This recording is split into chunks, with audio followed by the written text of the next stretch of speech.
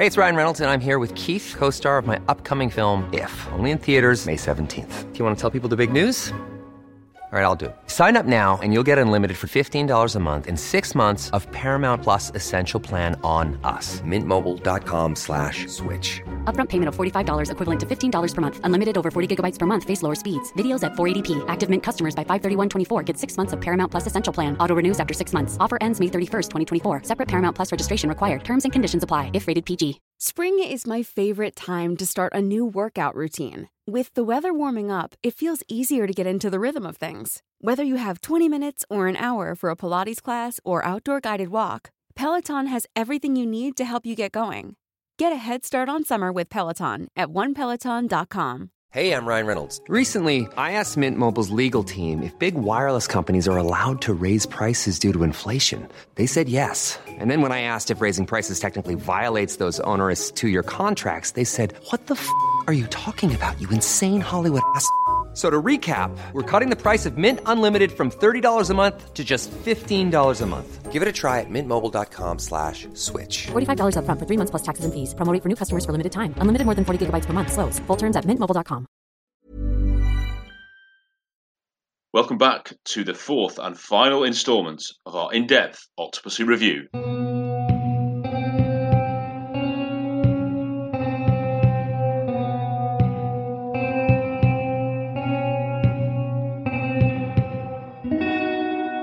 Yeah, then another lovely follow that car, because Bond this is absolute pure Bond. Growing up, these are the scenes you like. I mean, it's a million miles away, like we were talking about from Rush with Love, isn't it? But the way he gorgeously, when the tyres are burst, he manages to get on the train track. Obviously, it's ridiculous, but as a child, it's so exciting. It's probably the most Bondian moment of Octopussy. The Bond theme does come in, doesn't it? I think you're probably right, yeah. I think that it's that sort of nothing will stop him. Yeah. You know, like that kind of thing. And that's what, like, when those moments happen in the film, and it comes out of ingenuity throughout the series. There's a moment of ingenuity which gives him that edge that takes him away. Again, we've mentioned License to Kill so many times, but when he fires the harpoon into the landing gear of the plane and he's pulled out, it's of that school, isn't it? That spine used absolute. It's only something that James Bond could ever do. Practical as well. Practical stunts. Yes. Crucially, yes. It's genius. It's utter genius. Like, I mean, I'm not, just think, my tyres have popped. I'll just go on the train. It's utter genius. It's super. You see it though, it fits, so it must be real. Yeah. But loads of gags driving through stations, like, people. It's so nice. They look hilarious reactions from. They do look very English, though. I think it was filmed in like the bystanders. I think it was. Yeah. It looks very English. The fishing, it looks like something out of a Midsummer Murders kind of program. The fishing boat with the car lands. Yes. And you get a poor stuntman barely out. When it hits. I love it. But that's the jeopardy, isn't it? Again, though, for everybody, do these things practical. It's so much better if you do them practical. True. He nearly died, but let's he was in traction for 6 months. We got the shot. No, I think in Quantum of Solace. Sorry to mention that. The car chase at the start of that. There was some really horrific injury, wasn't there, to one of the stuntmen, and they delayed production for months, I think. So, in the days of CGI, it's like, why risk doing that? I think that's the thinking, isn't it, now? Yeah, I understand that to a degree, but the stuntmen love it though. Yeah, I don't know. I mean, like, you look at the stunt work throughout the Bond series, and it's what it's famed for. And I think actors as well. Stunt actors behind the curtain. To imagine the height of the accolade to be selected to be a stunt actor on a Bond film, or head of stunt coordination or whatever. I mean, that's like your Oscars. It is, yeah. Isn't it? Especially when they were doing everything practically. Yeah. And when you push the envelope, there will be accidents. Of course. You want to do those things practically if you can. Yeah. And you look at, I always see the Bond films as like, it's quite clear that these are, fantastic craftsmen and women, but it almost seems like it's an apprenticeship. You know, that you start off with, you know, you're a stunt man, you know, like Vic Armstrong, you're a stunt man, you're a stunt double, then you're stunt coordinator, and then you're second unit. You know, that kind of, it's that, you know, you were, you know, working on, you were set dress, and then you end up becoming, you know, the actual production designer. And, you know, the fights, it's the same people. That's one thing I always really loved when you watch the documentaries. It's always the same people. It feels like its own little cottage industry. Yes. Yeah. Where they just, like, every few years, and because it was just, you know, they were cranking them out pretty quickly, you know, you weren't those, like, horrendous, like, 5 year kind of wait in between them. That you could see, you know, just how, you know, how much love there was, and like I say, that craftsmanship. That these are the best, you know, which is why all these big American productions came to the UK. The UK crews were the best because they all worked on the Bond film and Star Wars. Yeah, and they had Pinewood, didn't they? That's so accurate. Yeah. But could you imagine like that sense of camaraderie? And, you know, the two stunts stick in my head, having read the behind the scenes of, but that sense of achievement and camaraderie. And there's 3. In fact, there's loads in the Bond franchise. So, but just, you know, the dam jump in GoldenEye, that parachute jump in Spy Who Loved Me, they're so iconic, those stunts, that, you know, oft repeated but never improved upon. Yeah, I mean, it's a massive digression again, but that's the debate where it's the Mission Impossibles that are doing those better now, aren't they? They are. Yes. Well, the actual physical stunts and practical effects. Well, but it does take, you know, look at the stunt, you know, at the end of this where he hangs onto the plane. Yes. It's the prop, it's not Roger, but it's not a jet. You know, but again, it's like most modern day action films owe something to a Bond film because they were the best stunt. Yeah. You know, and you see it. It's like, well, what we can do now is we have more technology, so we can make it safer. You know, and like using CGI to remove kind of safety features, but actually someone is strapped to the side. Tom Cruise is strapped to the side of that aircraft, but he's wearing goggles, so we remove the goggles using CGI, and that's where I think that technology's used at its best. Yes, it's still got someone doing it, and there's still the risk. You're able to sort of smudge the line, you know, so it's not too kind of. But yeah, I think. That was sort of what I thought at the end when he's hanging onto the plane as it takes off. I thought Mission Impossible straight. Yeah. I think one of the interesting things about Mission Impossible these days is that it doesn't. I read about it doesn't write storylines. It bases its own storylines around the stunts. So the stunts are actually the first thing that they do, and then they think we're going to do a stunt down the Burj Khalifa. Right, and now we'll write a story around that. And for me personally, Skyfall being the exception, the last few Mission Impossible films I've much preferred them to the last few James Bond films. And I actually wonder if it's because James Bond have tried to go down the whole story character down. Totally agree. And actually, maybe it's a case of going back to the reversal. Thinking of your stunts, thinking what stunts do we want to do that are going to thrill people, and let's base a pretty formulaic, standard story around that. I suppose the perfect example is Tomorrow Never Dies, where the story's been used so many times, but it's a great thrill because the stunts are great on it, and they jam pack it with that. And I just wonder if there's a case of actually just going back to the basics like that and going back stunts first. Character second. Yeah. I know the purists around here would be like, "Oh, that's disgraceful," but I when I watch Spectre, the helicopter scene at the beginning, it's impressive. I can't disagree. It's linked with the location as well, isn't it? So with that, they'll be like, "We want to see Bond in Mexico," in the same way we want to see Bond in India, and like you've got the trailer and you think, "Oh yes, I'd love to see that," and you're drawn in by the location and a stunt in a location, a bit like the Eiffel Tower jump. Mayday. Yeah, precisely. But the plane scene in Spectre, personally, I find it boring. Absolutely. I can't even remember it. So it's just they were trying to copy on a Master Secret Service that whole sequence, weren't they? Absolutely are. Failing miserably. Sorry, I digress. No, I think you're right. Because I do think back then, you know, they would have got like the Spy Love It. That's the opening scene. It is just a set piece. Yeah, you know, the skiing and that's it. It's doesn't have any relationship to the person, no relationship to the film. You know, in theory, you could cut it, but that's the opening, and that's the thing. It's like, right, well, bungee jumping became quite a big thing during the 90s. How are you going to get something like that into a Bond film? Right, what we'll do is we'll get a guy to do the biggest bungee jump, do some sort of Guinness World Record bungee jump. Fantastic opening scene, and I think you're right. I think they do need to go back to that, and that sort of that tired old. That Bond is tired and old. That it's just like, oh, come on, I don't want to hear him complain about his struggles and stuff. I want to be blown away. I want to see something. Yeah. That I don't see. Retiring. Amen. Yes, like constantly complaining. I know. Yeah. No, I totally couldn't agree more. But if he's always complaining, and I think that's the thing, if he's always threatening to quit, if he's always on the verge of doing something, when he actually does that, like in Majesty's Secret Service, he properly quit. He quits. Like in License to Kill, he's out.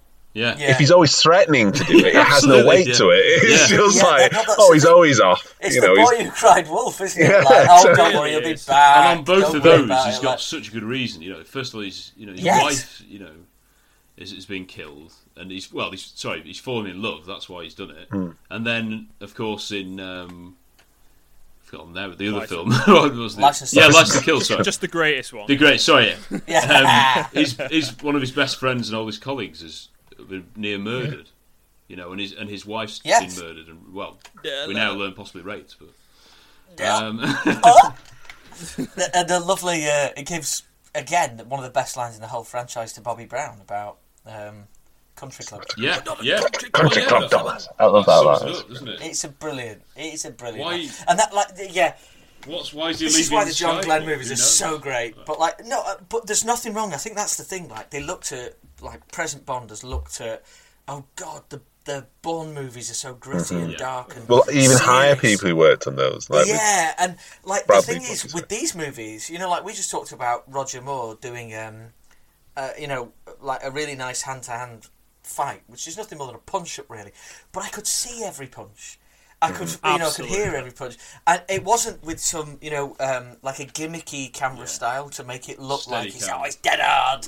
Yeah, no, it's just I can see it. It's great. I'm really enjoying it, and I can follow the action and the story because, just like you've got to be able to follow a plot line, you've got to be able to follow an action sequence. You've got to be able to, and it doesn't matter if the action sequence is huge. Or right down to a little punch-up between two people, you've got to follow every single movement and moment of that for the story to connect. And also, the Bond franchise, don't forget what has made this thing so great. And it's not a sin to want to go back and look at how can we make people really excited. How can we show them something they've never seen before with a guy you can really get behind and that you just want to root for. That's the thing as well.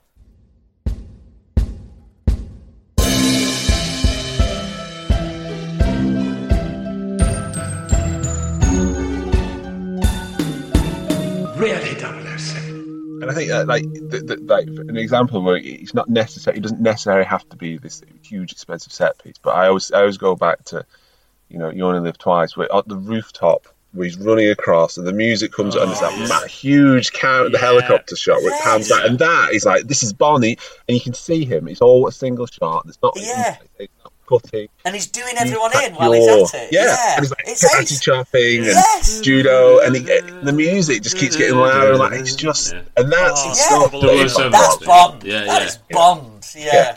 And it's a guy running across a rooftop, punching a few people as he goes along. But it's amazing. It's a fantastic. It's cinematic. I've got goosebumps. Seriously, that's the first time in years since I watched Lots of Pussy last week. I had goosebumps talking about Bond. But that's what you need. It doesn't have to be. Everything doesn't have to be. I mean, it's not even always there, but it doesn't always have to be the earth on the line. Yeah. Yes. It doesn't have to be. It doesn't always have to be cataclysmic to. Yeah. Well, anywhere really. It's a bad guy versus good guy thing. Yes. Baddie versus goodies. Well, that's the key story. There's nothing wrong with that as a story. As a point to lift your story from. What's this next film? Right. Oh, well, I wonder what sort of stunts and scrapes he gets into. I wonder what the villain's like. They're not going to be I wonder what the relationship and his backstory is. Anyway, linking that back to what you said, Chris, about it did feel like a family. The production team, and it's like, almost like a village where everybody left, and they didn't really do any other films, did they, Eon, at the time? It was just a non-stop factory of Bond films going on, and you could start at the bottom, theoretically, and work your way up. I think Rob's got goose pimples again. Yeah. Well, John Glenn's the classic example, like we said, isn't it? Yeah. He's gone all... I think he started in on the Manchester Secret Service. And he's... Nowadays, there's no way the producers would give someone who'd been working behind the scenes the director's seat. Mm-hmm. It'd be like, oh, who's a flashy director who's got a bit of a name? Well, that's what it is now, isn't it? For hire. Because they did that in a sense with Sam Mendes, but then they only rehired him because everyone loved Skyfall. They didn't do it because we like to reward people who are in our family at all. But that backfired, obviously. But we will get on. But I do love that constant thing where, and I wish I was young. I wish I was older at the time when Bond was out. Twice a year, and I could be really, really excited about there'll be another Bond in a couple of years' time. It's going to be amazing. It'll be all different, all new, and it's from that same family of people that love it so much and get it. I remember being totally depressed that there was a 3-year gap between World Is Not Enough and Die Another Day. I couldn't take it. Had to wait until the end of university before the next Bond. After you've got, since GoldenEye, it was 3 in 5 years, wasn't it? That wait between License and GoldenEye as well. That 6 years felt absurd. It's partly because I think it's not necessarily just Daniel Craig, but the actors that he hates being Bond or whatever, so he wants to do other films. He doesn't want to get typecast, so he wants to do other films in between them. And Roger Moore is like, I don't care about any other films, to be honest. I'm James Bond. It's the biggest deal ever. I really honoured. And every interview we have with him, he says, I'm not a very good Bond, but I love it. I'm no Sean. Roger Moore, and I think Pierce, and I think even Pierce Brosnan got that. He was that was like I said, that's the crown jewels was being Bond. That's it, and you're lucky that you've got a little time here to go off and do stuff. And I quite like that Brosnan went and did like Dante's Peak and Mars Attacks, where he's like clearly having loads of fun, and it's completely different. And it's like that's what you should be doing. It's like, and you go back and you Bond and you transcend. You're not just the actor; you are Bond. It's like there's so much more to it, and that's the other thing, isn't it? All you ever hear about Daniel Craig is him whinging about his characterization, how he's wanted to quit, how he's sick and how he doesn't want to be typecast. And slit my wrist. It's like, that's just... you know what you're getting into. It's Bond. It's probably one of the most famous characters in film and literature. Like, it's huge. At least Dalton sort of accepted it. It got too much for him. Like the attention, because it is demanding in between the films. Whenever anyone sees you are Bond. Any public appearance, James Bond's here. Yeah. But the thing is that with Daniel Craig, he goes, I don't want to be typecast with Bond. The 2 last films I saw in him, which weren't Bond, were Knives Out, which is a murder mystery, and Logan Lucky, which and he's is the a same film. Southern accent in both of them. Exactly. And he's so it's like, terrible accent. I don't want to be Bond, but I want to be in heist films, or I want to be in mystery films. If you don't want to be Bond, go and put yourself in a Will Ferrell comedy and go the complete other way. Do you know what I mean? How good would that be? It's one of the most... When he said that, I'd rather... What was the... play Bond again. And then he did. I mean, I couldn't think of anything more ungrateful in my whole life. Than that. Like, especially in the context of struggling actors everywhere. I mean, it's just... You've got one of the... arguably the greatest gig in all of acting... And that is your response to it. And you get paid. A disgrace. A disgusting amount of money. Yeah. He also gave him like a producer credit. He was he'd heard him like influencing the script and the way it's like, you don't hiring Daniel Craig for his dialogue. You know what I mean? You hire him because he looks like a meathead and he can do stuff. That's the high. Blunt instrument. It's not like you're not on a Daniel Craig's Bonds on a conveyor belt. It's not like you're churning them out once a year. You've got ample time to go ahead and do whatever you want. And if you don't want it, then jog on, mate. Yeah. Like, if you're going to whinge about it, because, like, to be honest, one of the things that I loved about the other Bonds was like they always appreciated what it brought them, what it did for them, and how it made them transcendent. Like that thing with transcend is a great word, but you know that we shared that story about that young boy who met Roger Moore at Nice Airport, and his grandfather didn't know who he was. You know, like. And that is just, I can't imagine any young boy wanting to go and see Daniel Craig's version of James Bond, you know, and wants to go up and speak to him or anything like that. And that's like, one, I think, like, the direction Bond has taken from the higher-ups is all wrong. But two, Craig does not want this. He doesn't care about this. And his own words say that. So, mate, you don't even want this. So jog on. just do one, mate. What you just said about playing on what you said about the direction they've taken is all wrong, Rob. I totally agree. But I think the reason why it's all wrong is because they don't know where they're taking it. Because one minute they're going serious and we go Bond, and then we go, we'll push it a bit more back with Skyfall. But in essence, and I love Skyfall, I'm going to be the defendant of Skyfall. Oh yeah, of course. But in essence, it's a good movie. It's. I mean, Christopher Nolan deserves some serious credit for The Dark Knight. Harry, my brother, will definitely go further into this. He does think that we're trying to be, you know, Bond Begins, essentially.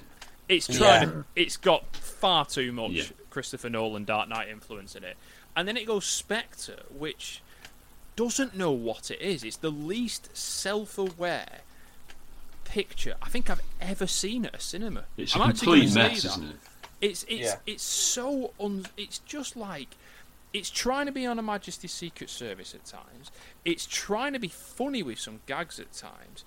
It takes a concept that Austin Powers took the mick out of 15 years before and thinks that that's a good idea to make Blofeld and Bond a bad brothers. And it was a joke in Austin Powers. They made a joke of it, as in by the time it was the third film, like, oh yes, you're actually brothers. Like, and they throw £300 million at this, and they think to themselves that this is a great film. And it's just to tie it in a bit. Well, like you were saying, Rob, as well, with kids growing up to it. My niece, who's I think he's about 8, Sam. He prefers the older films because the stunts are more practical, and he said he feels like he's actually doing it, whereas the new ones he didn't feel that sort of connection with. So even isn't that the future? Isn't that the future of what you want? The children, not necessarily. I mean, this film's not necessarily for young children. Manifesto, but like James Bond. But like, this is what you want. You know, I grew up wanting to be James Bond. I would imagine that all 4 of us did at one point or other, to a certain extent or other. But not anymore. I mean, I know I'm in my mid-30s now. That would be frowned upon. Oh, you got 20 years, Roger Moore, yeah. But there's nothing to be sort of like. There's nothing aspirational about this Bond now. No. There's nothing that makes me think there's something I want to be. I mean, it's just a very nasty piece of work. And I know that people think, like, you know, oh, he's true to the character in the books. He's not. Really? No. He's not. I mean, he was nasty in the books, but at least, you know, you could get behind him. You know, there were parts of his character that you could root for in that. But no, sorry, this has turned into a digression of where, and it was always going to happen at some point, of where the Bond franchise has gone to. We are so passionate, everybody listening, about James Bond that you can't talk about one film in isolation. You can't talk about the things you love in these films without looking forward to how it's going now. So when we do discuss the likes of particularly Quantum of Solace and Spectre, we're inevitably going to be saying, oh, but why didn't they do it like Octopussy? Why didn't they get the practical stunts there? Why did they focus on the character? Why did they take this direction? Why does Daniel Craig hate James Bond? We will go back to that many times, though, because it's a running theme. But anyway, Gogol is chasing down Orlov. Just one last thing, Tom, and I'm so sorry about this, but you reminded me when you mentioned your nephew, Sam. Yeah. That my daughter, who's 9, said to me, and think about how into Bond you were at 9. I mean, yeah.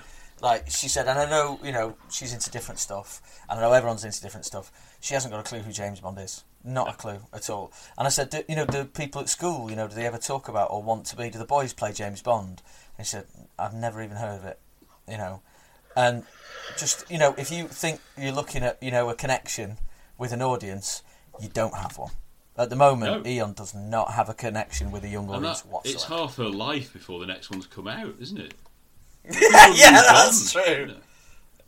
So by this point, General Gogol and his sort of Soviet soldiers have managed to track down Orlov, and there's another quite tense stakeout. They managed to get him to the border, because if he crosses the border, then he's made it, hasn't he?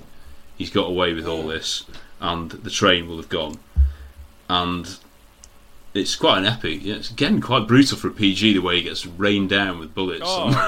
It's great. Yeah, it's serious business. Still a long way to go from the end, where like the ultimate villain, I suppose, in a way, gets iced. What do you think about having sort of two villains? I know it's like Living Daylights. That's one of the criticisms, isn't it, of having two sort of major villains, and neither one of them seems like a megalomaniac. I'm not going to criticise that in Living Daylights at all. No, I think it's cool, especially if your villain, or one of your villains... Well, no, actually, both of us. I mean, think about Louis Jourdan and Steven Berkoff. Yeah. The big characters, the pair of them. Yeah, they, two of them in one film, bring it on, that's fine by me. I think it works better here than it does in Living Daylights, personally. And I think that's because of Louis Jourdan. I think having both... I think Koskov, I love Koskov. I think Whittaker is If we trusted Koskov, we wouldn't be talking. I think Whittaker's a bit bland. But I think like you've got your mad general here in Orlov, but you've got a really suave sideman in Khan. The only other one I think it kind of works in World Is Not Enough. Yeah. Although I do think I will massively argue the case that Elektra's the main baddie in that one. Absolutely. To Renard. Yeah. 100% agree. But no, I love having two villains. Have as many as possible. Yeah. It's all great for me. I think it works really well, because obviously the Tide, they're not, they are part of the plot. The whole sort of smuggling and the drills and that, because they're all linked. It's not kind of we've got written this character, how can we shoehorn them in, and then they know them, and it turns out that sort of stuff. But I think it works really well, and I think that they're also very distinct. It's not just a case of kind of it's the same character in a different costume. Yeah. I think and they all, I think Orlov is such a great character. And is believable, and I think that all of them are, but I love Orlov. I'm always gutted when he gets shot in the back. Yeah, you wanted him to such succeed. an over the top death. I didn't want him to succeed. It's so good. His face I wanted to see him become a hero in the Soviet Union. I will be a hero of the Soviet Union. And then like the babyish eye rolling death. It's lovely, isn't it? It's lovely. Like, can you imagine, like, behind the camera, like the camera operator, like, imagine, like, first take ruined because the first camera operator was like, Stephen, come on, just downplay it at the end of your character. I can't do that now. I've been pantomime this thus far. Got to deliver on my death. Yeah, Gogol, like, come on, mate. No. You can't be doing that, mate. No way. If you like the Really 007 podcast, why not follow us on Facebook, as well as Instagram and Twitter. Look us up at Really 007 Pod. Really 007. Yeah, so that's sadly the end of Orlov. We then, I think we've covered the gorilla. We didn't mention when Bond is a gorilla. Can you remember he checked his watch? Yes. That's a deliberate joke, I'm assuming. Yeah, and that is a funny joke. Yeah. That is a genuinely funny joke. That he forgets that he's hiding. And it's not great spy work. The way. Sorry, go on. No, sorry, I'm just saying it's not great spy work checking your watch. No, it's not. No. But I love, like I was saying before, like that they throw as Bond's getting closer to it, they throw him from the train, and then you get this race. But there's also kind of, that's where he racks up the tension, and it's quite a frustrating watch, seeing him, particularly when he's struggling to get a lift. And there's those teenagers, and he gives them a signal, not a very polite signal. That's the most and that is funny. It is very funny. Genuinely funny, and it is maybe not Bond. No, it is. No, but it is Bond because I was wrong in saying it's not Bond because it is Bond because it's done with that lovely Roger Moore deliberation. It's such an agreeable gesture and debate. But this is, of course, after they've gone into proper. I mean, I don't know where they filmed this little cabin, but it's amazing. Like, I didn't know. It's amazing, isn't it? It's the lushest environment I've ever seen, and it's pretty grim. Knife right through the stomach, which again, our TV edits didn't have that. I was just about to say that, Rob. Yeah, we didn't get the line, and that's for 009. Yes, it was just cut from him just flinging the dagger, and then it cuts the circus. With the thing that, of course, Spectre copied with the Skullman. Oh yes, circus, yeah. The Day of the Dead. Borrowing liberally off Octopussy there. Anyway, not Mexico, nothing to do with that. Yeah, but that it's so good. Again, the music comes back for the death, and he's super. It's great. And this is for my brother. It's so pleasing that scene. But like the panic on Moore's face is excellent. Yeah. He's got sweat on. He's terrified. Yeah, he's pinned to the wall. I still think he probably, it's just the edges of your shirt, mate. Just walk away. Yeah. The knives will pop out. But no, it's great stuff. Opening the door noise. And then awful. Super stuff. Lovely cabin. Someone's got next time they go on their fishing trip or wherever, and it's an awful discovery of a blouse-wearing man who's bled out from an awful stomach wound. But yeah, then this is so frustrating, the car stuff, because he's not getting there quick enough, and it's so traumatic. It is, yeah. And then the Germans. With they're brilliant. With a big These Englander. With sausages, I'm sure. It's so tasty. How good do those beers look? Those beers. Flipping egg, and chin buddies. How amazing does that little German village that they stop? Oh, it's beautiful, isn't it? With the phone box. I'm like, I want to find where that is. That is just I hope it isn't unbelievable. In Hertfordshire. No. Well, no, if it is, good. I'll go on my lockdown holiday. But yeah. Could we have maybe when really 007 goes massive and we have to do it on tour? Can we do an episode from a cafe in that square? All sat outside with microphones on the front, having lovely beers and verse. Like a stunt show, Oktoberfest fusion. Yes, yeah. Come on, listeners, you know what to do. Get us there. How good though if you did see Roger Moore dressed as a twin on the side of the road. You'd be like, yeah, right, great, sorry, I've got an important meeting, but Roger needs picking up.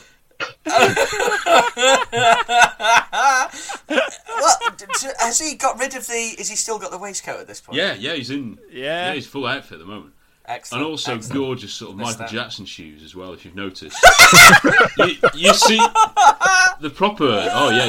You see them particularly well when he's sort of dangling on the side of the train, and I don't know how he doesn't break his legs. Probably the stuntman did, but he's like skimming along, isn't he? With the Jackson shoes. The outfits are just the top, aren't they? Like Motown 25 loafers. Yeah, it was. Yeah, it was. It was. Absolutely. Sadly, no white socks though. No, sadly. Left them on Grishka or Mishka, obviously. So then we finally. Oh yeah, well he's got that. Called the base commander. That guy in the wearing a red shirt. Oh yeah.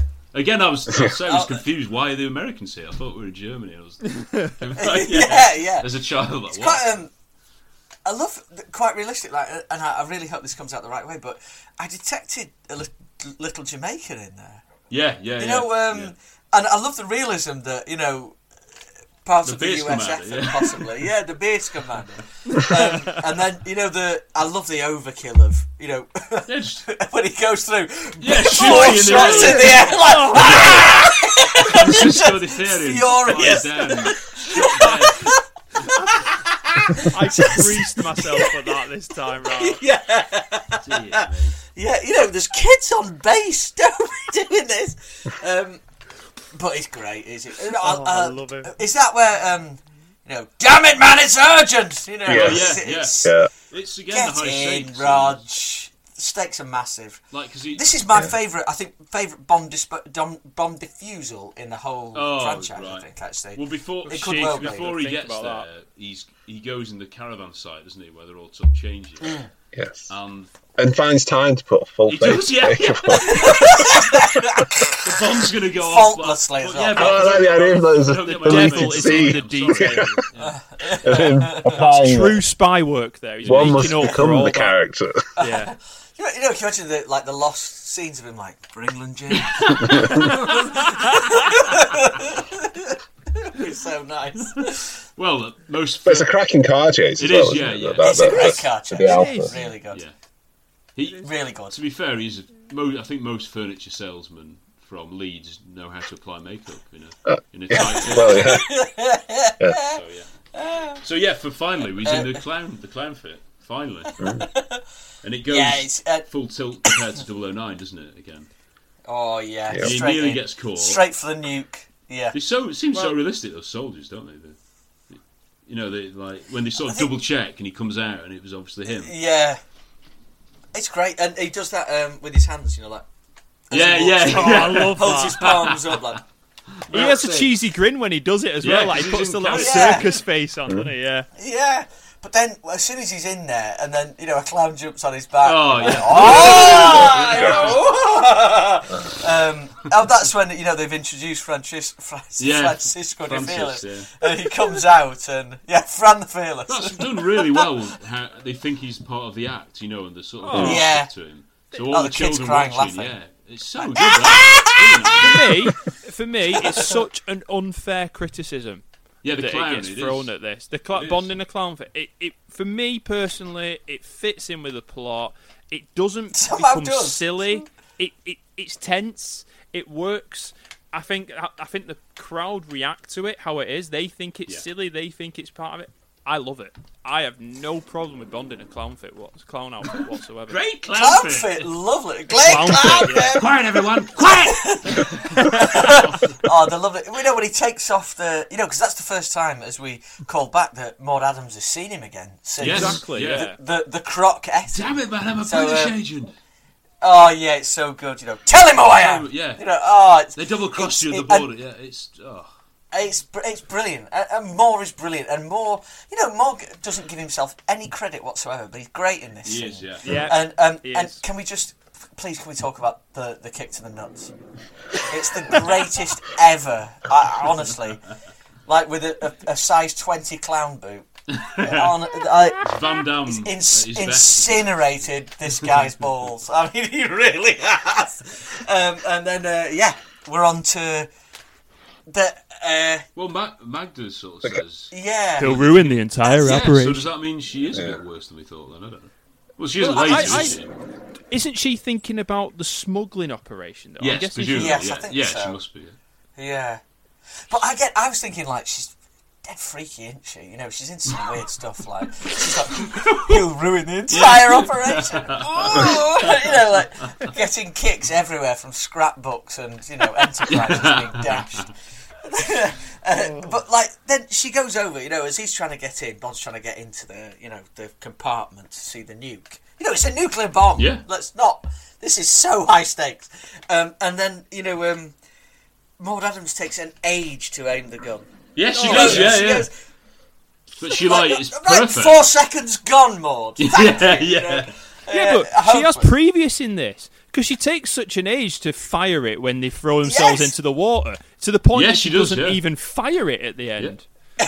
Yeah. So, come on, Mechanical Croc came in and did it. And a nice little. I love the scene where Kamal Khan and Govinda are in the car, and it doesn't. And there's that state where it doesn't start, and they kind of lower it. Oh yes. Again, a little witty, and it's like it just offers that little bit of relief. Yeah. But also racks up the tension because they're like, "Are we going to escape this?" Yeah. We will be rid of him too. Sort of. Lovely. They're brilliant in every scene they are in. I love them both. They're great. When the police are trying to sort of stop Bond from doing all this, still until the gunshot by Octopussy, the kids think the police are part of the act. They don't. It's so good. Yeah, but like the gunshot, the ricochet, it's metal, isn't it? Oh, it could have gone anywhere. He'll kill millions. Someone on the front row. Everyone's laughing. I love the device, the bomb device, the twist, and then pull it out. And it pops. It's so nice. Quiet, everyone. It's so good. It's really well done. And that's that's like it's to the wire, but it's not too on the nose. And also you see, you get a payoff when you see the little rods pop out. It's like it's a live thing. It's not so flicking a switch. It's like and it offers a little bit of relief, but also it's like wow, we're really close there. It's the same sort of glorious design as on Spy Love Me, isn't it? The bomb in the submarine. Oh yes. That it comes out, pops out, and so physical bombs. If you wanted, nice. Does it stop on 007 on one of the films? Is that on Goldfinger? Goldfinger. Yeah. I mean, Rob, you said that this was your favourite bomb defusal. So just remind us which ones there are. There's Goldfinger. Yeah, so I think I might have gone a bit bold on that one, but it's the fact that this is a nuke that the scale of this is so big. And also, I love the design of the bomb. The little flicky out bits, they're so cool because they like cement, as you were saying, Chris, just how close we were. Whoa, we were really close. And even filming that must have been brilliant. Like, as you were filming that take, you must have been like, oh, we got it there. Yeah. I mean, we really got it there. Yeah. So, there's this, obviously, is Goldfinger. Well, there's not enough. There's the nice flicky outy bits. I can't remember. Yeah. But this sticks in my head so much because of how tense it is, I think. Yeah. I think this is the one that seems to go to the wire as much as well, isn't it? Yeah. Because doesn't he pull it out at pretty much 1 second? Yes. Yeah. Pretty much. It detonates. So, and it's because the little prongs that pop out of the detonation. Yeah. So, and he gets a round of applause. Yeah. Very great for him. And then they all have a laugh and they carry on. No. Okay, kids. But his smile as well. More smile as he's shaking hands. Again, it's really nice. Yeah. He saved everybody. Yeah. I mean, I'd love to know what happened. Immediately after that. Yeah, this could. To be fair, did they send home? Yeah. Or did they just carry on with the show? No. It really looked like they carried on. I hope not, because could you imagine the next thing they did was that they exploded that cannon with all the uranium underneath it, and the nuke went off anyway. An inquest into the fact that after this nuclear bomb went off, the show must go on.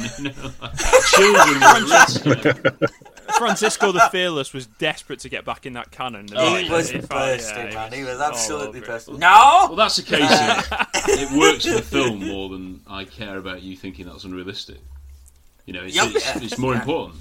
I want the kids, to think that a nuke aversion was part of the show. A lot of them will. They all go home happy. Yeah. Sure, that moment when that clown smashed that geezer in the nuts, then defused the bomb. How good was that? I just remember my favourite bomb actually going off in a Bond film has to be the bomb in the cake that Bond delivers to Winston Kidd. Yes, so no. So ahead of the time. Going to be a great those characters. Really is, isn't it? No. So much to unpack. Sleepless nights beforehand watching that. Oh dear. King of Camp. It's the over-the-top death after a scorpion goes down the doctor's. Dr. Tynan sent us. Dr. Tynan. Wow. That's a weird tone, that film. It really is. As a kid, it's just like it's like the same feeling, but no. It's a bit like watching Flash Gordon for the first time. There's just like something not quite right about it. Am I missing something? Because I'm like sleazy music. Yeah.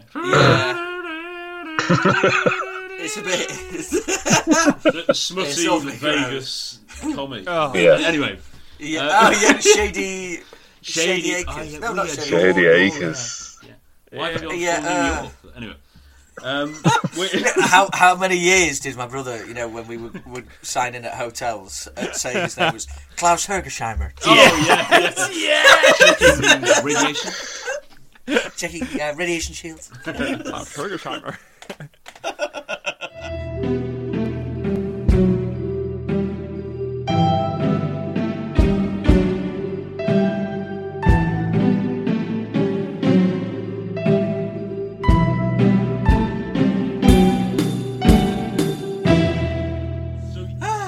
You're right. It doesn't really matter what happened immediately after this bomb disposal, because, to be honest, going back to India, it could be months later. Who knows? It's almost like we need to get Khan, because he's got away in all this, and obviously Octopus is on board with the operation, as are the acrobats, who again, more injuries apparently. Apparently, Christina Wayborn got broken ankle or something doing some of those stunts. Geez. Yeah. Really? But it's that was filmed at Pinewood. I'm sorry to say as well. Not the chase afterwards. It must just be. The actual stunt. I have to be honest. I do not understand the plan at the end. I mean, I know I'm probably not supposed to, but I do not know why. Why is part of the right? No. That's all brilliant. I love Octopussy going back to reclaim what's hers. And obviously she confronts Louis Jourdan, and he says the immortal, extra syllable, Octopussy, Octopus. That's so late in the film, isn't it? You don't realise that. Why is the plan, after all this combat, for Bond to arrive so late on a balloon? I don't. Why? Yeah, why do they? All the good stuff's done. Yeah. Why with an old man? It's just like an overseer. It's like, I've just come as the referee. That's all, and he's floating above the sea, looking at everything like, oh no, they've got her! Oh, damn it! It goes. I have a feeling that actually he wasn't supposed to. He was like on a hot balloon kind of trip with Q. He got blown off course. Drifted to the monsoon ballast again. Girls selling themselves. English Gobinder. What a delivery of that! Delivery. He's so good, Gobinder. I think Gobinder is up there. He's definitely above Jaws for me as a henchman character. Yeah, I'd go with that. Comfortably. He's a real threat, isn't he? Physical threat. He is. Yeah, he's in there with Necros for me, possibly. Selling a little or a lot? Shopify helps you do your thing however you cha-ching. Shopify is the global commerce platform that helps you sell at every stage of your business. From the launch your online shop stage to the first real-life store stage, all the way to the did we just hit a million orders stage. Shopify's there to help you grow. Shopify helps you turn browsers into buyers with the internet's best converting checkout. 36% better on average compared to other leading commerce platforms. Because businesses that grow with Shopify. Get a $1 per month trial period at shopify.com/work. Shopify.com/work. Millions of people have lost weight with personalized plans from Noom. Like Evan, who can't stand salads and still lost 50 pounds. Salads generally for most people are the easy button, right? For me, that wasn't an option. I never really was a salad guy. That's just not who I am. But Noom worked for me. Get your personalized plan today at Noom.com. Real Noom user compensated to provide their story. In 4 weeks, the typical Noom user can expect to lose 1 to 2 pounds per week. Individual results may vary. It doesn't have his own theme tune. Necros has his own theme tune. Yeah. Which you like to listen to.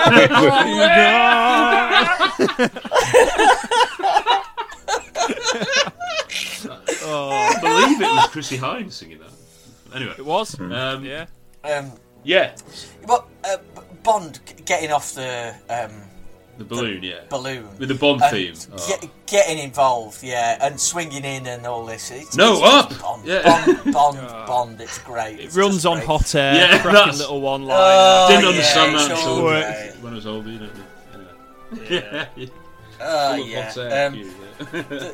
You know. Again, he gets himself a massive machine gun and goes to absolute town. Oh, but Rob, another tiger, yet another tiger. Yeah. Is that again? Is that Bond's? Is he? You hear this like as it goes over? Is that Bond's voice? Pretending to be a tiger, or is it the guy who's scared of the tiger screaming? I don't know. It's not Roger Moore.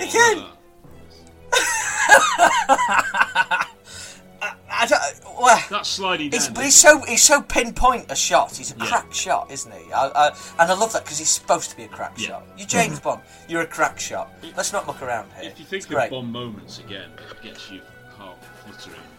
The Bond theme as he goes down the down the staircase. The panic on his face, but it's just shooting him. It's not condoning violence. But absolutely perfect. Absolutely perfect. It reminds me in some ways of the Pitt's Glory scene at the end of Her Majesty's. What I mean by that is that it's kind of like a quick finale. So you've had a big, intense, long, winding kind of thing, and then it's like, we need to put an action scene at the end of it. So what we're going to do is we're going to escape. We're going to go straight to storm the palace. We're going to go straight to the hideout. And it has those moments. So, like, when you talk about sliding down the banister and Roger obviously shooting the knob at the bottom and all the rest of it, but the Bond theme's going very similar to when George Lazenby's gliding across the snow, the ice, when he's doing that, shooting the gun. It's got that same thing about it. It's brilliant. Love it. It's top. So Bond. Couldn't agree more. Total Bond. The callbacks of the lovely gadgets, the LCD screen, no longer used for perverted means. My work now, so that's good. The lovely draft, and you see some of Octopus's. Because because he's knocked her out. Is it Gobinda who knocks her out? Yeah, it is. Yeah, because it's with them. We were talking before about frame rate being sped up in an action sequence, and this backhand is. I felt quite sped up. Yeah. Peter Hunt editing. Very much. So crazy.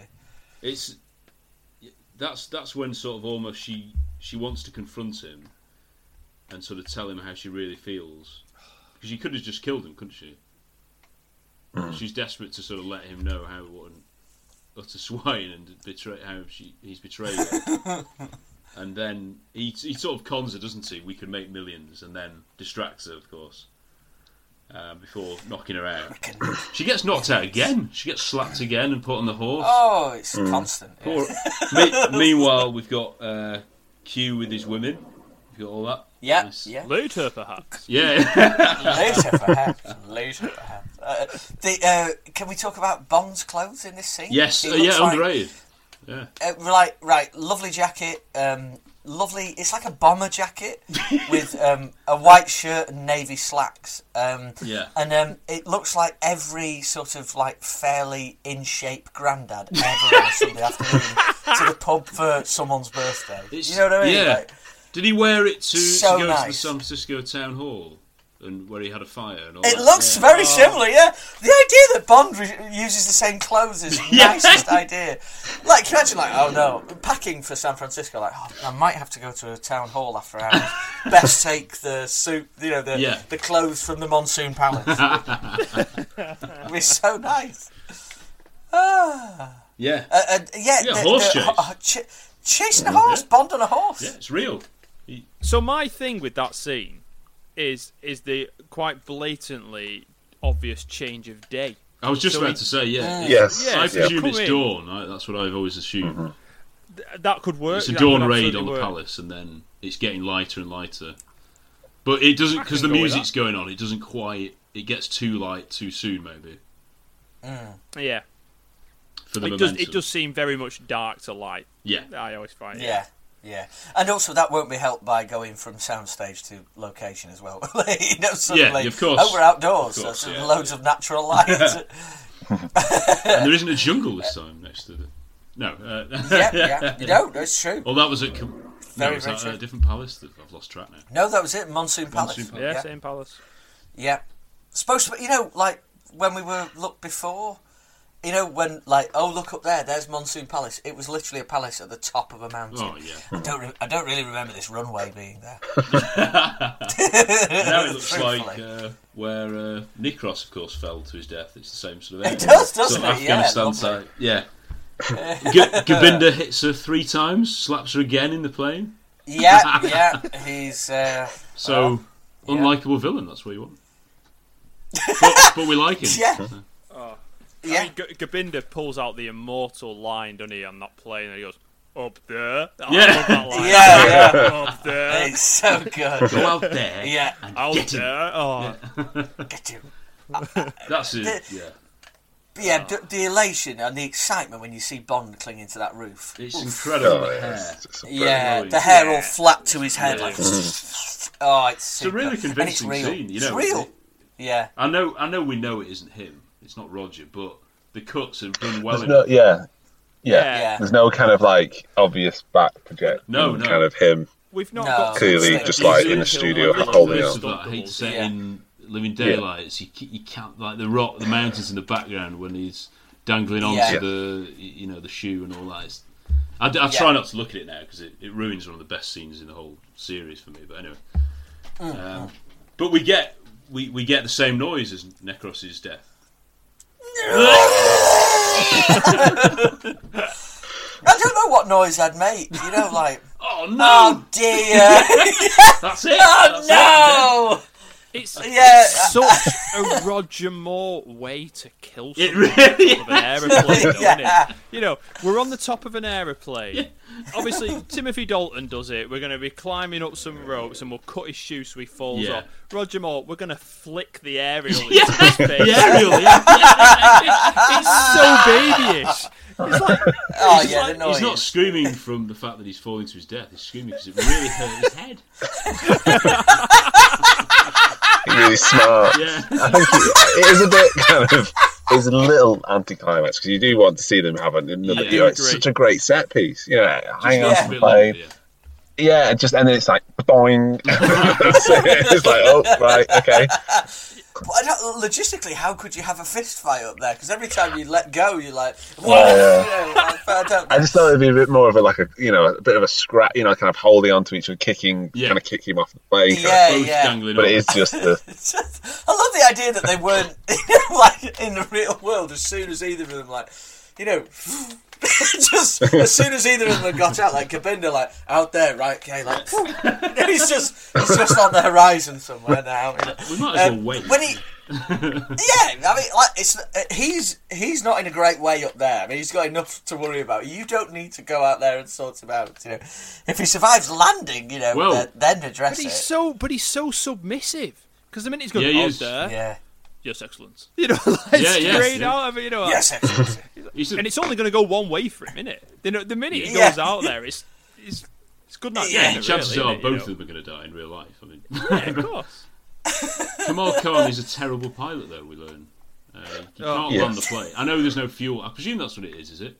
Is it Bond's released the fuel, or he's cut something? Or oh no! Oh yeah, he's played with one of the engines. He messed some like cables. Yeah, cut it out. Yeah, but that's really quite nice. Well done. I think again the music to it. Yeah. And again, an actual engine going off in midair. Oh yeah, it's brilliant. You do feel like really it could die, and they're really dangling on Octopus in Bond. Like again, the stunt when you see it curl over the cliff is incredible. Oh, and that fall looks so painful. Yeah, it does. And really, that's like how many? Well, I would say how many limbs would you break doing? Oh, of course. We will see. And but yeah. Did Gobinder, when he fell out, did he have a parachute on? Oh, I yeah. thought, like watching it in HD now, it looked like he had a parachute. And I think it's the same as in the Moonraker incredible Bond flying scene. Not in space, not in space. In the intro with Jaws and that guy. That's a cracking scene. Anyway. Oh, because they've got to have a spare parachute underneath the suit jacket, haven't they? They're not going to die. Yeah. But CGI would just get rid of it, as you say now, wouldn't it? Yeah. And yeah, Khan, super death, isn't it? It's the same. I just love how well edited it is. It's the same as the intro to Living Daylights. The sort of rogue agent who gets in and among the 00 briefing in Gibraltar. Yes. You just see the absolute terror as he realises that's it. Like Kamal He's Khan's properly face. Terrified in Living Daylights. Yeah, he is. Yeah. Like, his eyes are wobbling in the socket. Never get that in a PG now. There's absolutely never. But like Jordan's brilliant. Like, it's all like, no. He definitely loses his cool, doesn't he, on that bit? Yeah. Lovely explosion. And then it's only, was it, how many miles to Karachi? No, that's limited. We just made it. And they're a great restaurant again. Great.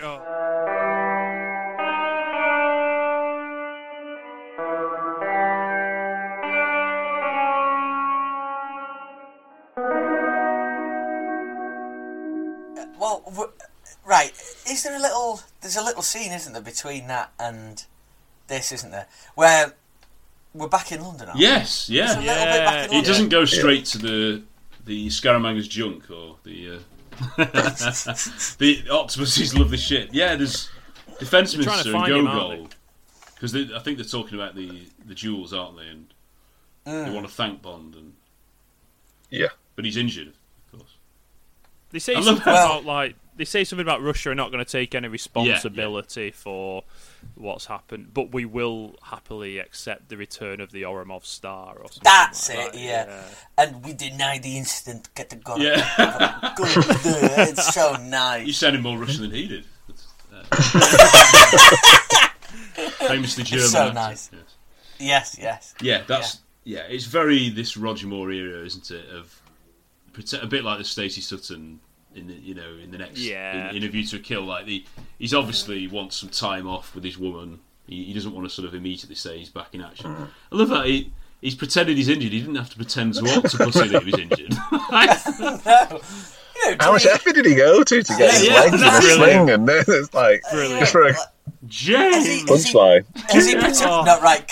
Can we discuss the John James? Does not like end, that. please? I don't think. Yeah, I love a James. And they're all throughout the series. But doesn't suit Octopussy because she's been such a strong woman all the way through. And and it's not just the fact that it's that. It's like, James. Enter sexual sax music going on, I love that, because you've got the dialogue that I assume was recorded on location, and then you've got the bit when it goes down, like it's clearly ADR. It's recorded in the studio somewhere. So, somewhere there will be the Maud Adams recording session tapes where they had to coax this James out. Oh, really? I mean, could you imagine what this like? Imagine okay, take one, Maud. You're like, James? No, that's it's not exciting. Can we go, James? No, it's too hysterical. It's too, James? No, that's too questioning. Can you swap that question mark for outrage?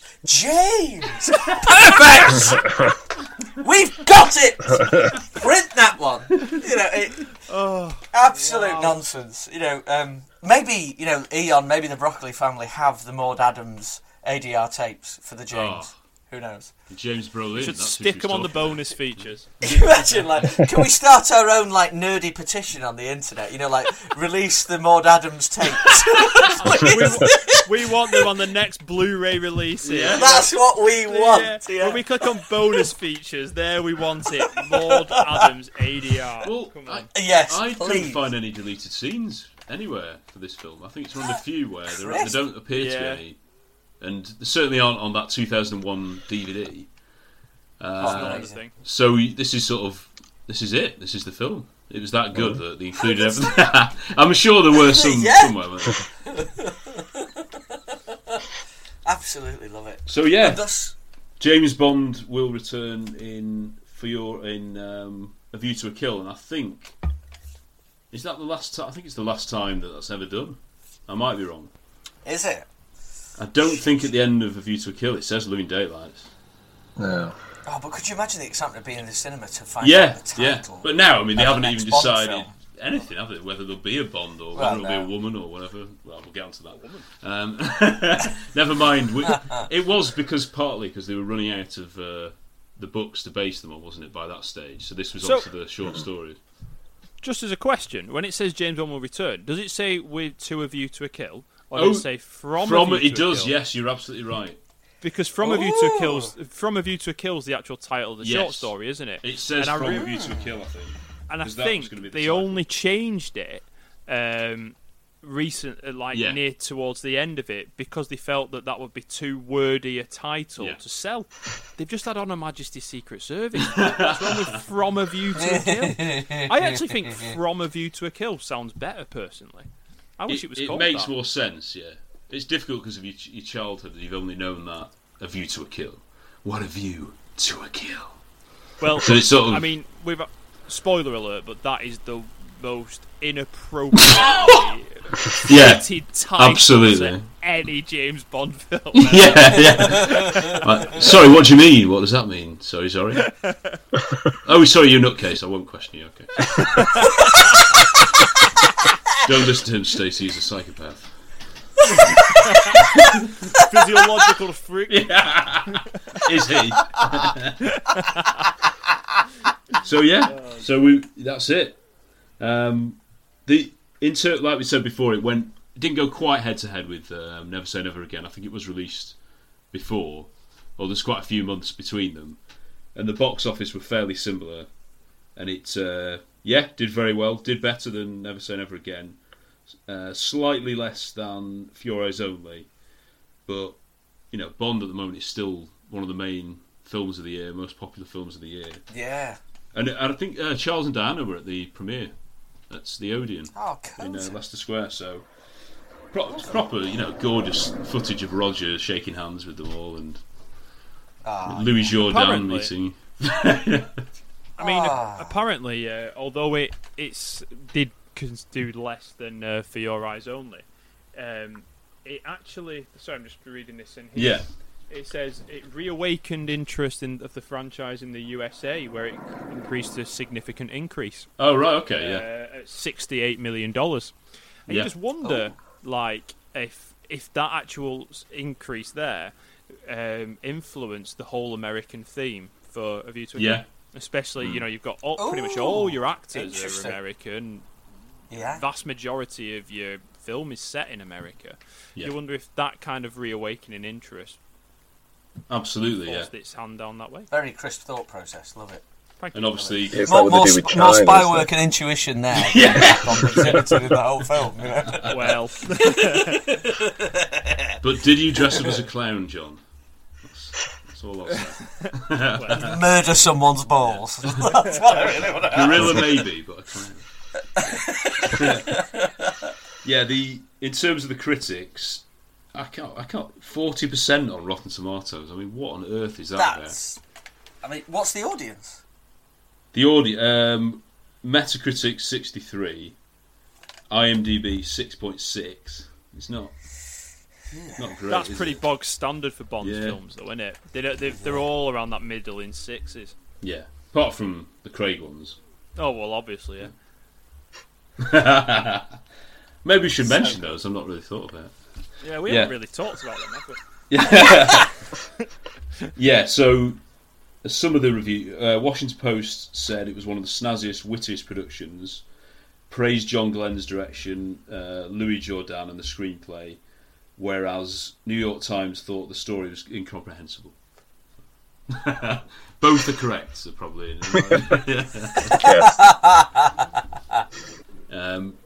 Gene Siskel, 3 stars out of 4. That's about fair, isn't it? I think that's good. Yeah, I think that's fair. Yeah, I do think that's fair, actually. Yeah. Yes, and he said surprisingly entertaining because in his previous 5 Bond appearances, Roger Moore has always come off as a smug stiff. What? In Octopussy, Moore relaxes a bit, and just as important, his role is subordinated to the film's many and extremely exciting action scenes. There we go. Octopussy has the most sustained excitement in a Bond film since You Only Live Twice. I'm trying to think. I think it's been interesting kind of revisit this, because this was always, when I had the box set, and you know, we're going to watch a Bond film. You usually go to, you know, I always used to lump them with, obviously, for the actors.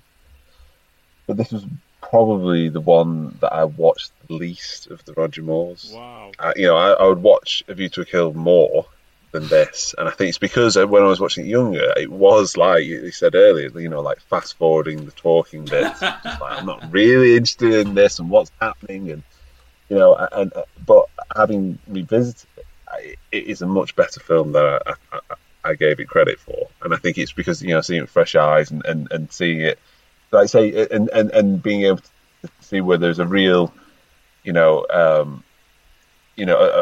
where they really want to make, you know, something that is a bit twisty turny, you know, that has tension, that has intrigue, and like you say, you've not really had that for like in the other ones prior to this. Like For Your Eyes Only, you know, they're really trying to push that side of things, but this was more of the fine balance of the lighter touch of Roger Moore, where he's comfortable with it, but also doing the Cold War political intrigue kind of thing. I think that was it was quite nice to see it again and see it for what it was. When was the last time you saw it, Chris? Probably about, it must be pushing 10 years. Wow, okay. Yeah. Oh wow, that's awesome. A while. I've probably seen it as much as most of the other ones, I think. I think for us it was, this is awful, but the two we didn't have on video growing up were Moonraker and then License to Kill. So I remember when License to Kill, it was finally on TV again, and we were just getting so excited. And then I don't know whether it was like there was a murder.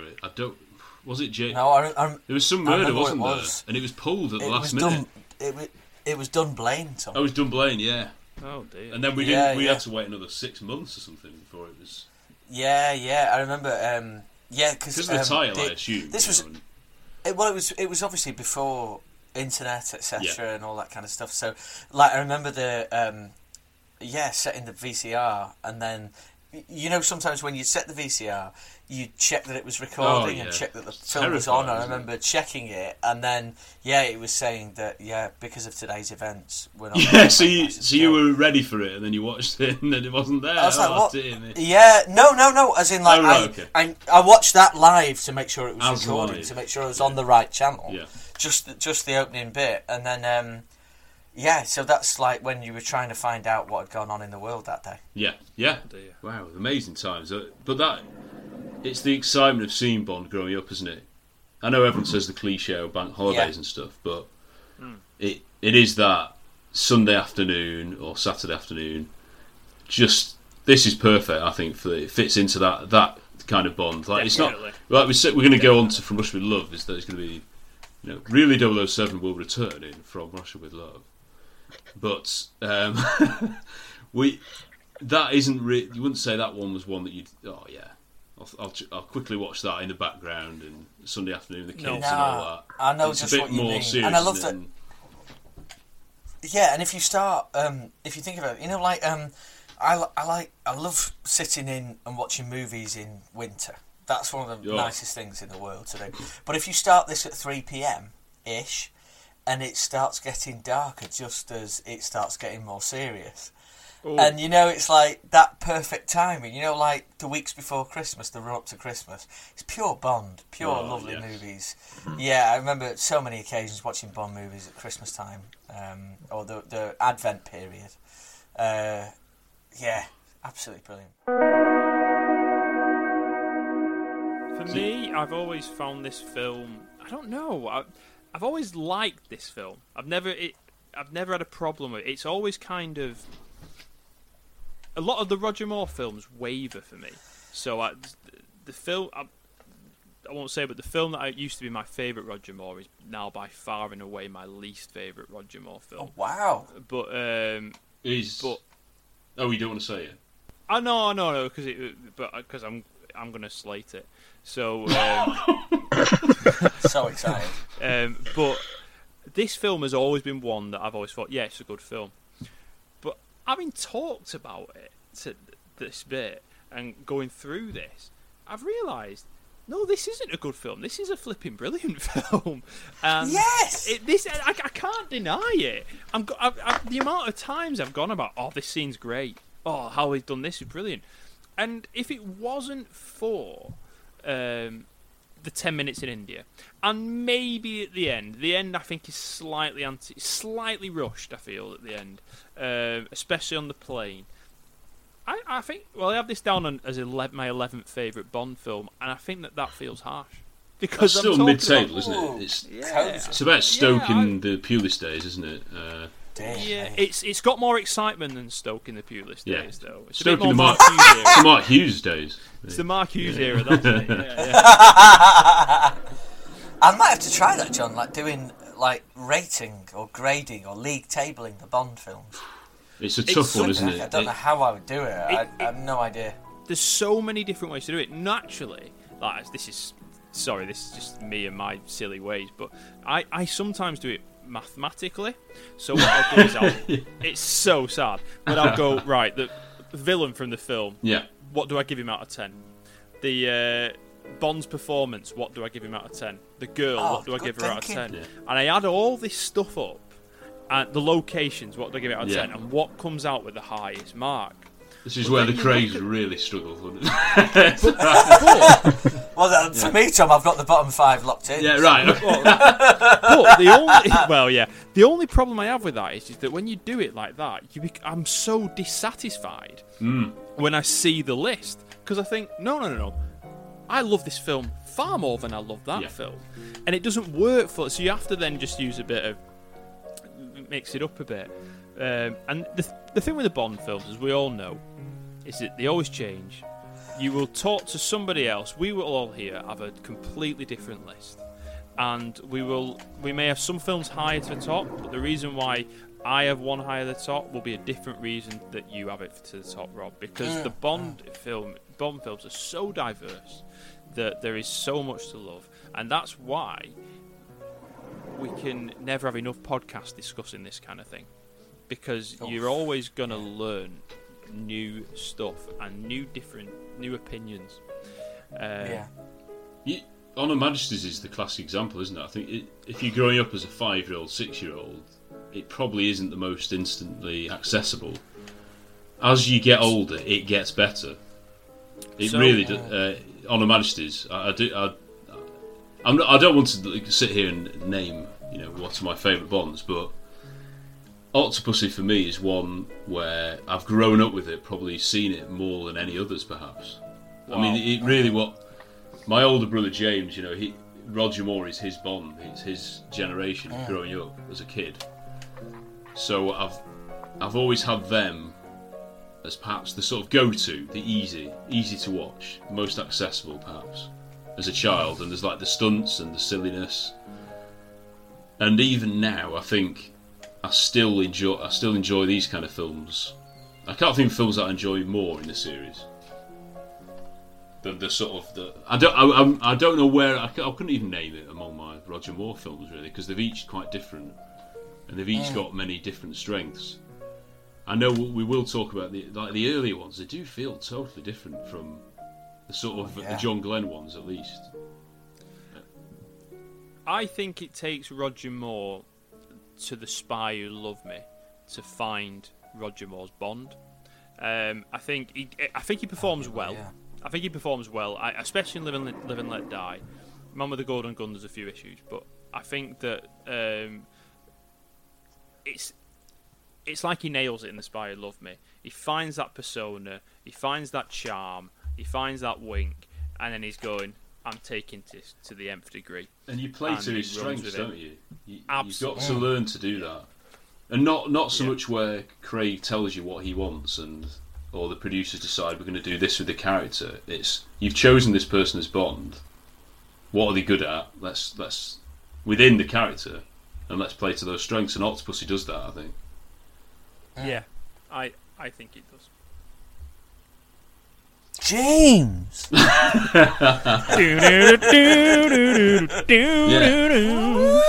do you like the fact that they just play the same song at the end, or would you rather have a different song or some instrumental music? I'm still desperate for an Octopussy theme tune. Yeah. Wouldn't it be yeah, that's what we're after. Classic 1983 R&B rock, that, I think. Vocoder R&B, the 80s. Yeah. Well, Cameo did it, didn't it? So. Sorry, I don't know what that was. That was awful. Chris, where would you rate it amongst the sort of the Roger Moore, at least? The Roger Moore, I would slightly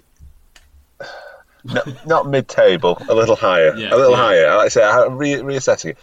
I think I always thought that I always put like John Glenn down as being a bit kind of, just like a safe pair of hands. But actually, looking at it now, he's able to sort of, he's more than just that. Like I said, some really lovely shots. It's really well edited. The story.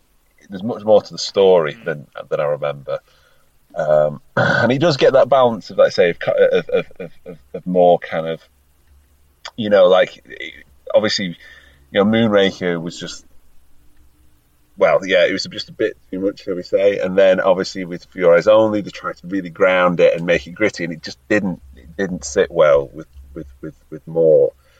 Not to say it's not a bad film, it's just. It went a bit too far, and I think Roger Moore would admit that there were certain things that he wasn't really comfortable with. It wasn't his sort of Bond, but I think with this one, they just get the balance right of it's modern. It deals with the what's happening at the time, the Cold War. It has some really good, an attempt to have a well-rounded, maybe not entirely successful, but to have a well-rounded female character. That is, has more about her than most recent films. And then, obviously, Roger Moore is getting a little bit old for this. You could argue that he's maybe past his prime, but he's still believable. He's able to sort of, kick. You can still, you can believe that he can still kick, people in the face and do his karate chops and the nuts and things like that. And I think there's like I say, there's much more to it than I remember. So I would say it's in the higher end of the Roger Moore film. Set time is 6 minutes. Check. Because I genuinely, I've heard so many opinions about this film, yet it seems to be slightly forgotten. It's like people just said dismiss it because of the clown. They dismiss it because of the the Tarzan stuff, which is fair enough. But no one really mentions the espionage stuff, the Cold War stuff. Yeah, no, the India stuff is usually praised, to be fair, and the setting, that's usually praised. And Maud Adams is rightly praised. But I don't know. It just seems to be seen as just another Roger Moore Bond film, I think. And within the film, like we've said, there's so many different styles. Maybe that's probably the main weakness if you're looking at film criticism of it. But do you think it's? I love it so much I don't care really. I know that sounds stupid.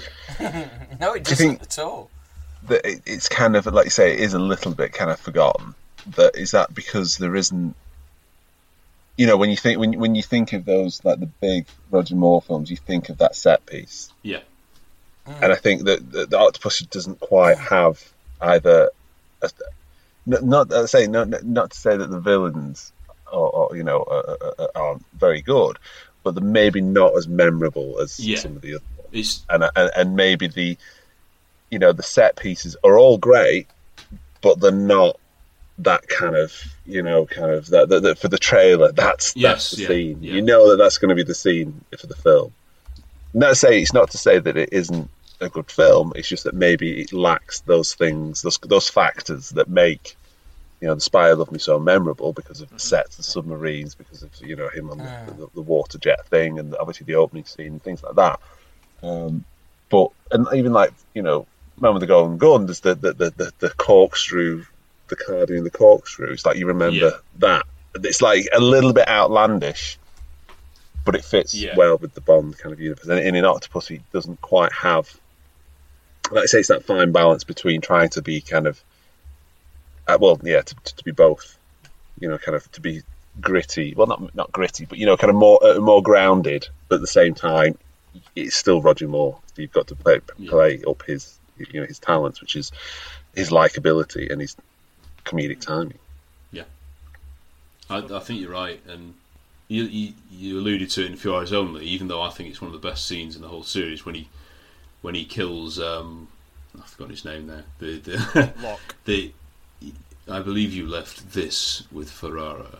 When he kills Locke, like that. I mean, Daniel Craig has not had a scene as gritty as that, in my opinion. No. But like you say, Roger Moore wasn't comfortable with it, was he?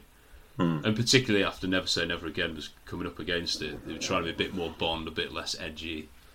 They didn't want to alienate audiences into that sort of vengeance style plotting, maybe. I mean, when you look at you go on, say, you type in James Bond film ranks on Google, and you get, say, Rotten Tomato scores, or you get that, it always ranks near the bottom. Yeah. And I think that's absolutely criminal. I mean, I can't see how it would rank near the bottom, because it's well written, especially compared to some of the stuff that we've all, There's some Bond. I'm not even just going about Craig stuff. There's some Bond stuff that we realise there's massive plot holes in the scripts and all the rest of it. We love Bond, but we realise it's not perfect. And but I think this is a really well written film. I think one of the reasons it sometimes gets forgotten is because I think it suffers from that mid '80s kind of not with the film, but the fatigue. Bond fatigue, maybe, where they go, the general attitude, Roger Moore's getting old, but he's not so old, like A View to a Kill, where it's almost legendary how old he looks. It's that era before where he's like, he's winding down, and I think it unfairly gets put in that category sometimes. Whereas personally, I actually think that this film suits his age so well. Yeah, that's my opinion with it. I think they hit it on the head. They've got the right ages of everybody around him, and the stunts fit his ability. I might even go as far to say maybe my favourite Roger Moore. Yeah, I might go that far. I agree with you. I think. I love A View to a Kill for the way I've grown up with it. I appreciate it's not technically as good a film, perhaps. But Octopussy, if I was saying to someone who didn't really know much about Bond, they hadn't really seen a Bond film or a Roger Moore Bond film, I'd probably give them this to start with. Wow. Yeah. I mean, I know Spy Love Me you'd say is classically the best and stuff, but this perhaps, because it's a bit more, well, one of the criticisms I'd say is Spy Love Me is a bit 70s, isn't it? It's a little bit dated. So the music part. Wow, I know. Wow. Yeah. John Barry wasn't available, but I cannot wait to recreate that for that podcast. When will we get onto that? I mean, my word. But Octopussy, and it doesn't.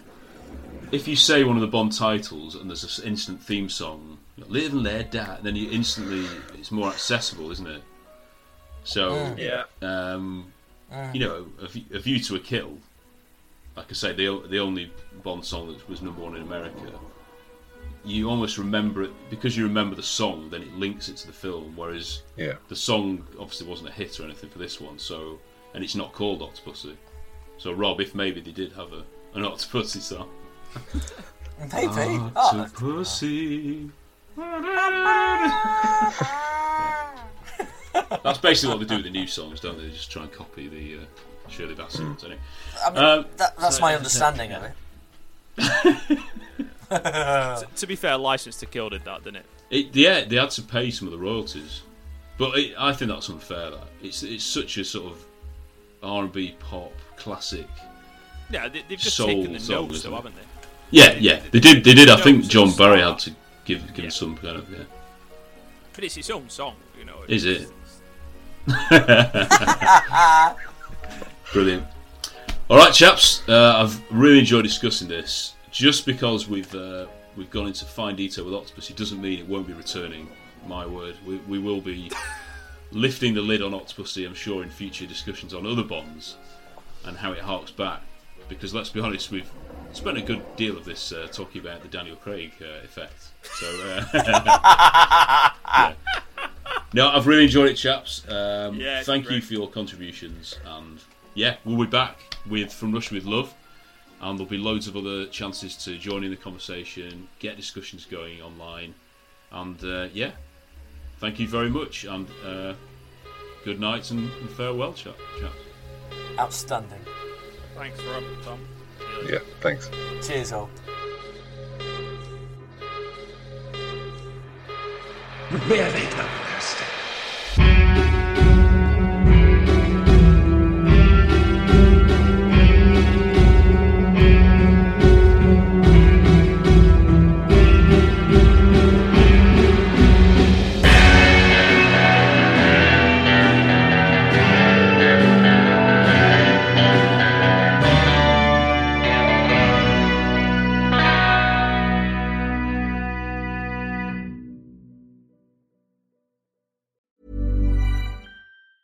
Mom deserves the best, and there's no better place to shop for Mother's Day than Whole Foods Market. They're your destination for unbeatable savings, from premium gifts to show-stopping flowers and irresistible desserts. Start by saving 33% with Prime on all body care and candles. Then get a 15-stem bunch of tulips for just $9.99 each with Prime. Round out Mom's menu with festive rosé, irresistible berry chantilly cake, and more special treats. Come celebrate Mother's Day at Whole Foods Market. Hey, it's Paige DeSorbo from Giggly Squad. High quality fashion without the price tag. Say hello to Quince. I'm snagging high-end essentials like cozy cashmere sweaters, sleek leather jackets, fine jewelry, and so much more. With Quince being 50 to 80% less than similar brands. And they partner with factories that prioritize safe, ethical, and responsible manufacturing. I love that. Luxury quality within reach. Go to quince.com/style to get free shipping and 365-day returns on your next order. Quince.com/style. Imagine the softest sheets you've ever felt. Now imagine them getting even softer over time. That's what you'll feel with Boll & Branch's organic cotton sheets. In a recent customer survey, 96% replied that Boll & Branch sheets get softer with every wash. Start getting your best night's sleep in these sheets that get softer and softer for years to come. Try their sheets with a 30-night guarantee. Plus, get 15% off your first order at bollandbranch.com. Code BUTTERY. Exclusions apply. See site for details.